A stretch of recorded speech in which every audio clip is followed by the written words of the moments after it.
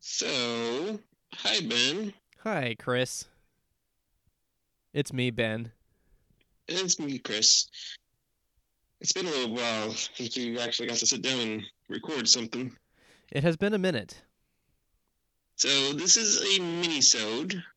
It is. We are not quite ready. I think last time we talked, we should make a quick announcement.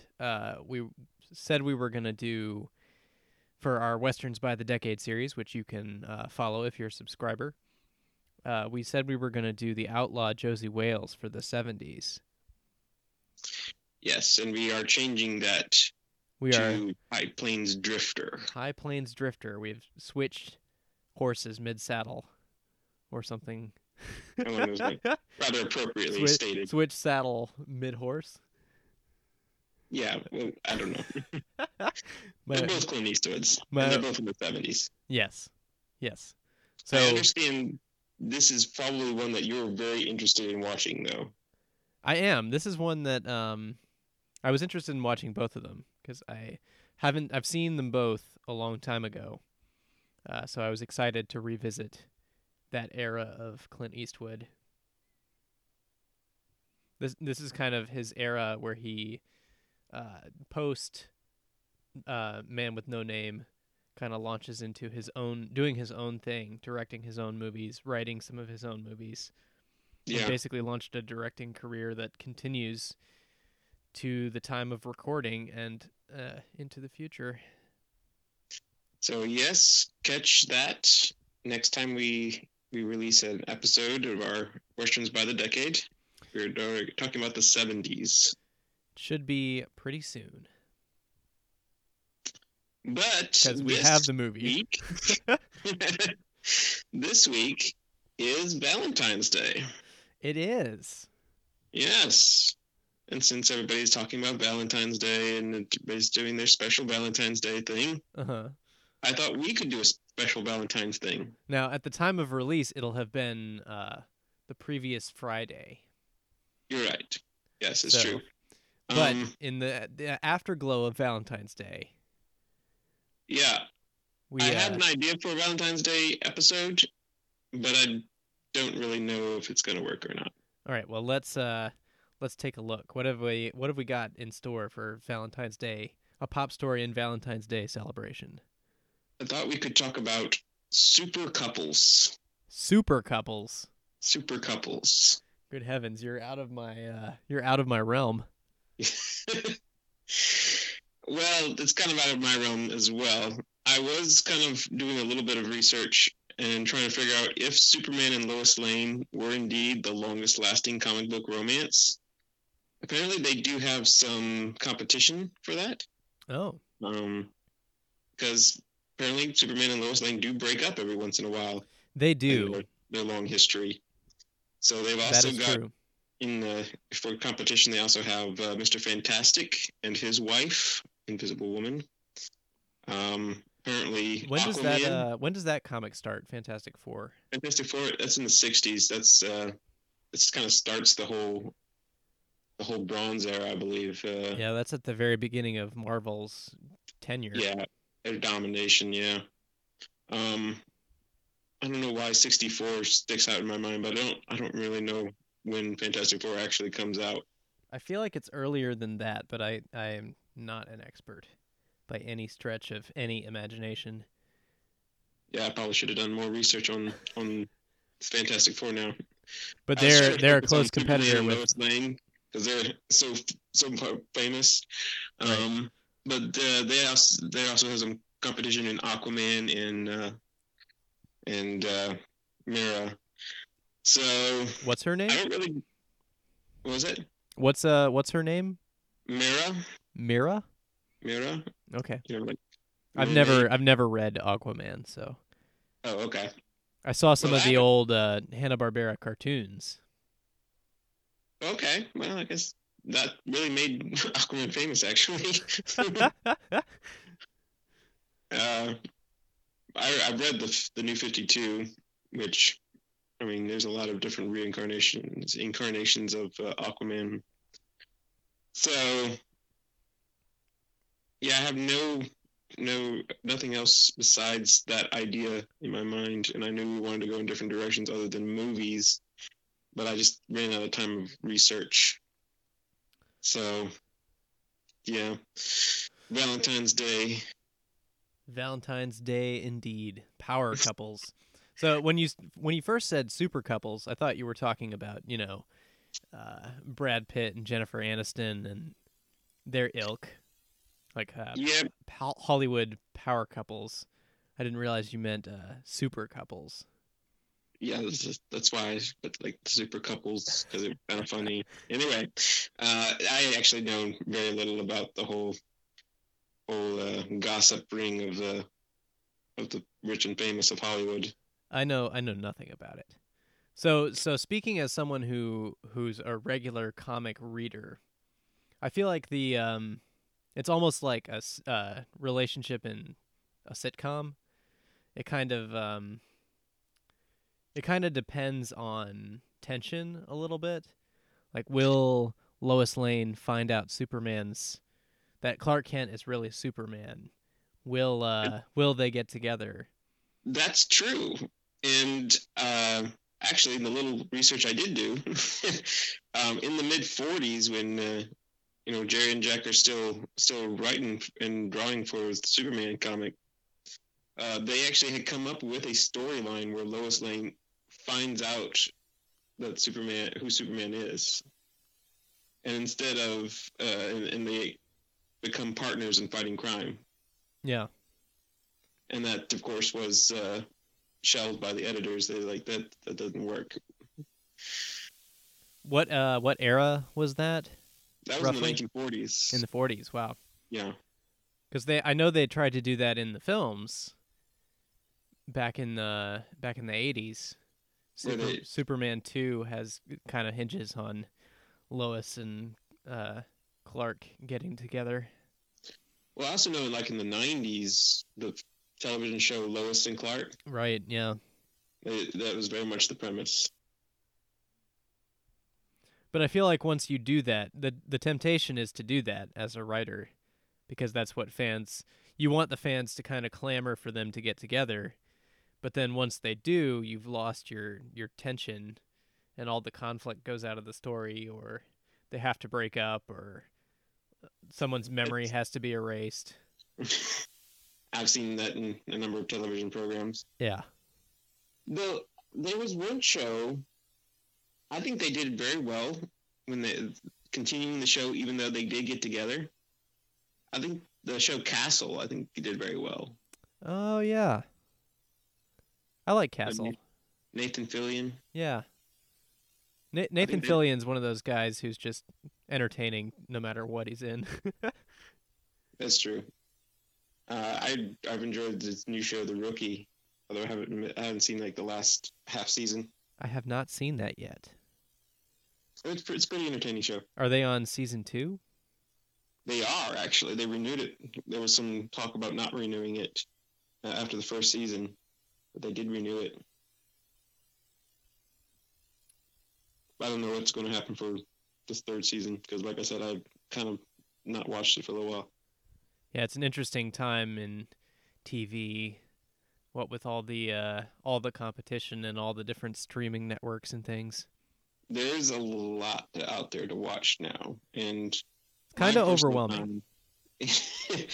Yeah, my personal time's taken up a lot with Disney Plus, and of course Disney Princesses and such. Yes. So that's kind of what you watch when you have two little girls.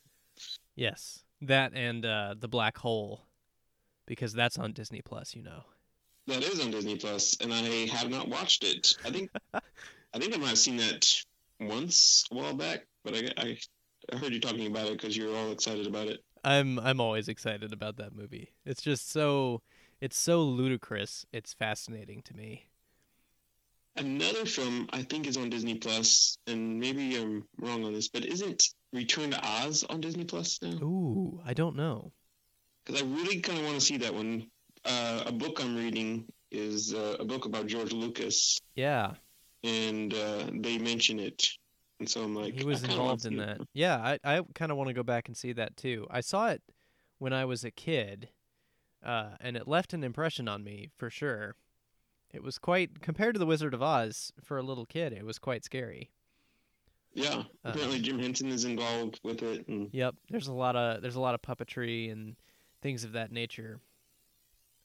But I need to revisit that one. It's almost worth diving into the Disney Plus well.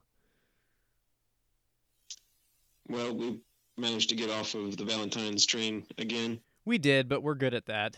I feel like all Valentine's days are kind of like that. You start out with great plan, great intention, and then they kind of just, let's just watch Netflix. True. You're not wrong.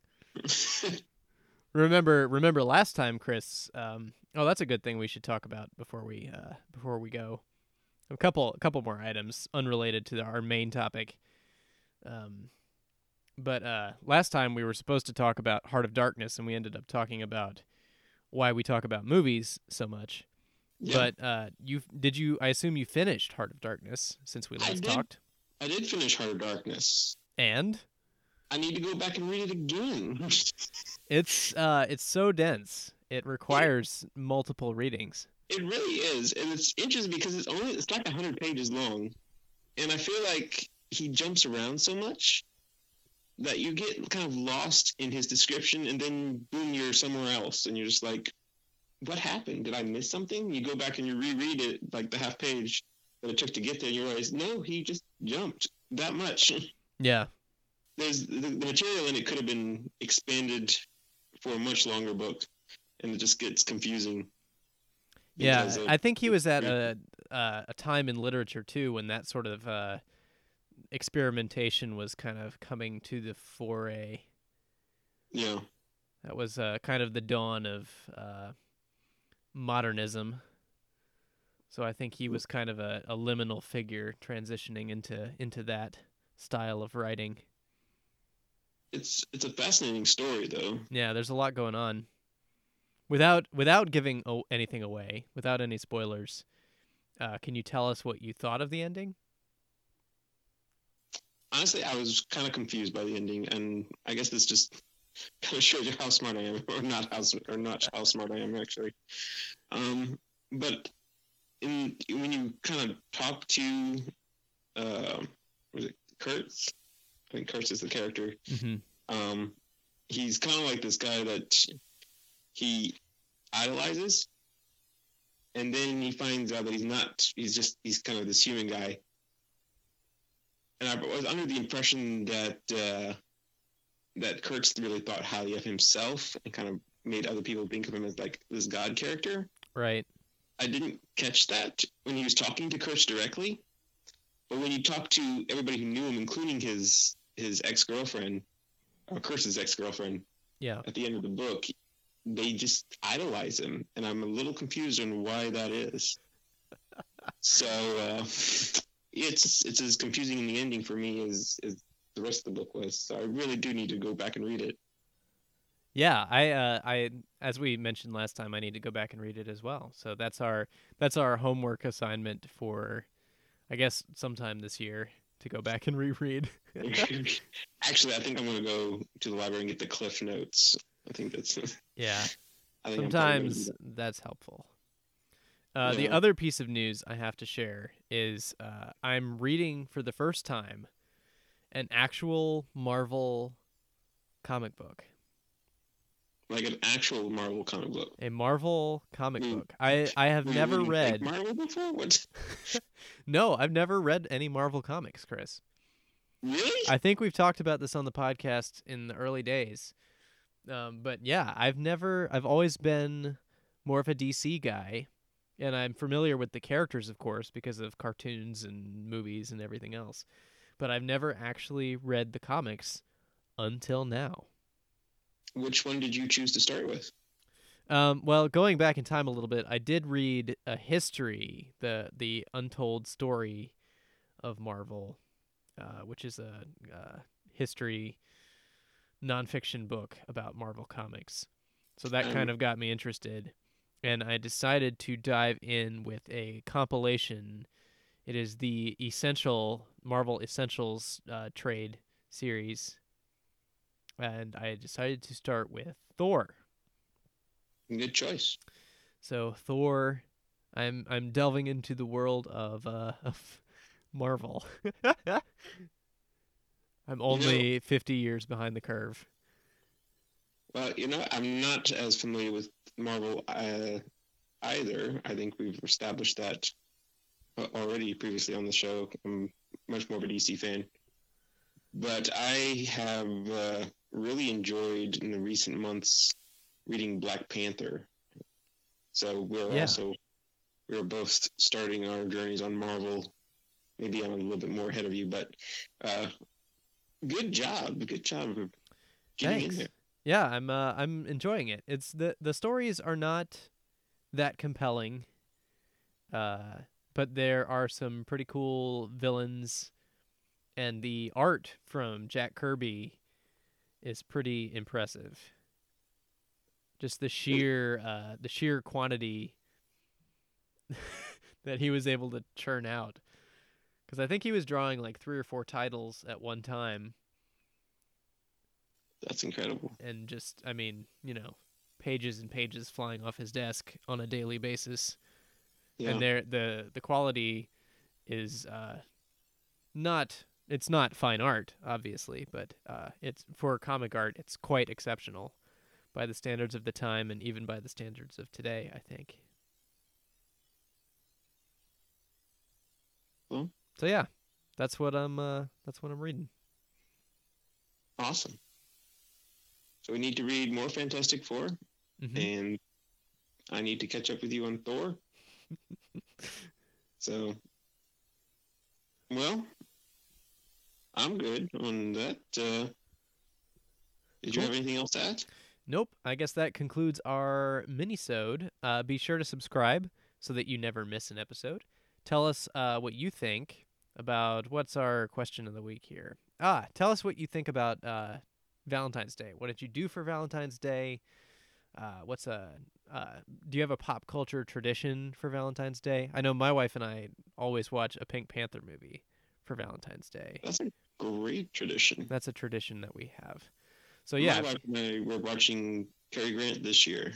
So hey, usually do like a classic rom-com. That is always a good choice for Valentine's Day. So yeah, share that with us. You can tweet us at PopStorian, Instagram also at PopStorian, Facebook PopStorian, or of course email us. Yes, at popstorian.com. We would love to hear from you. Send us an audio file or a message or a carrier pigeon, and we will talk to you next time. Bye.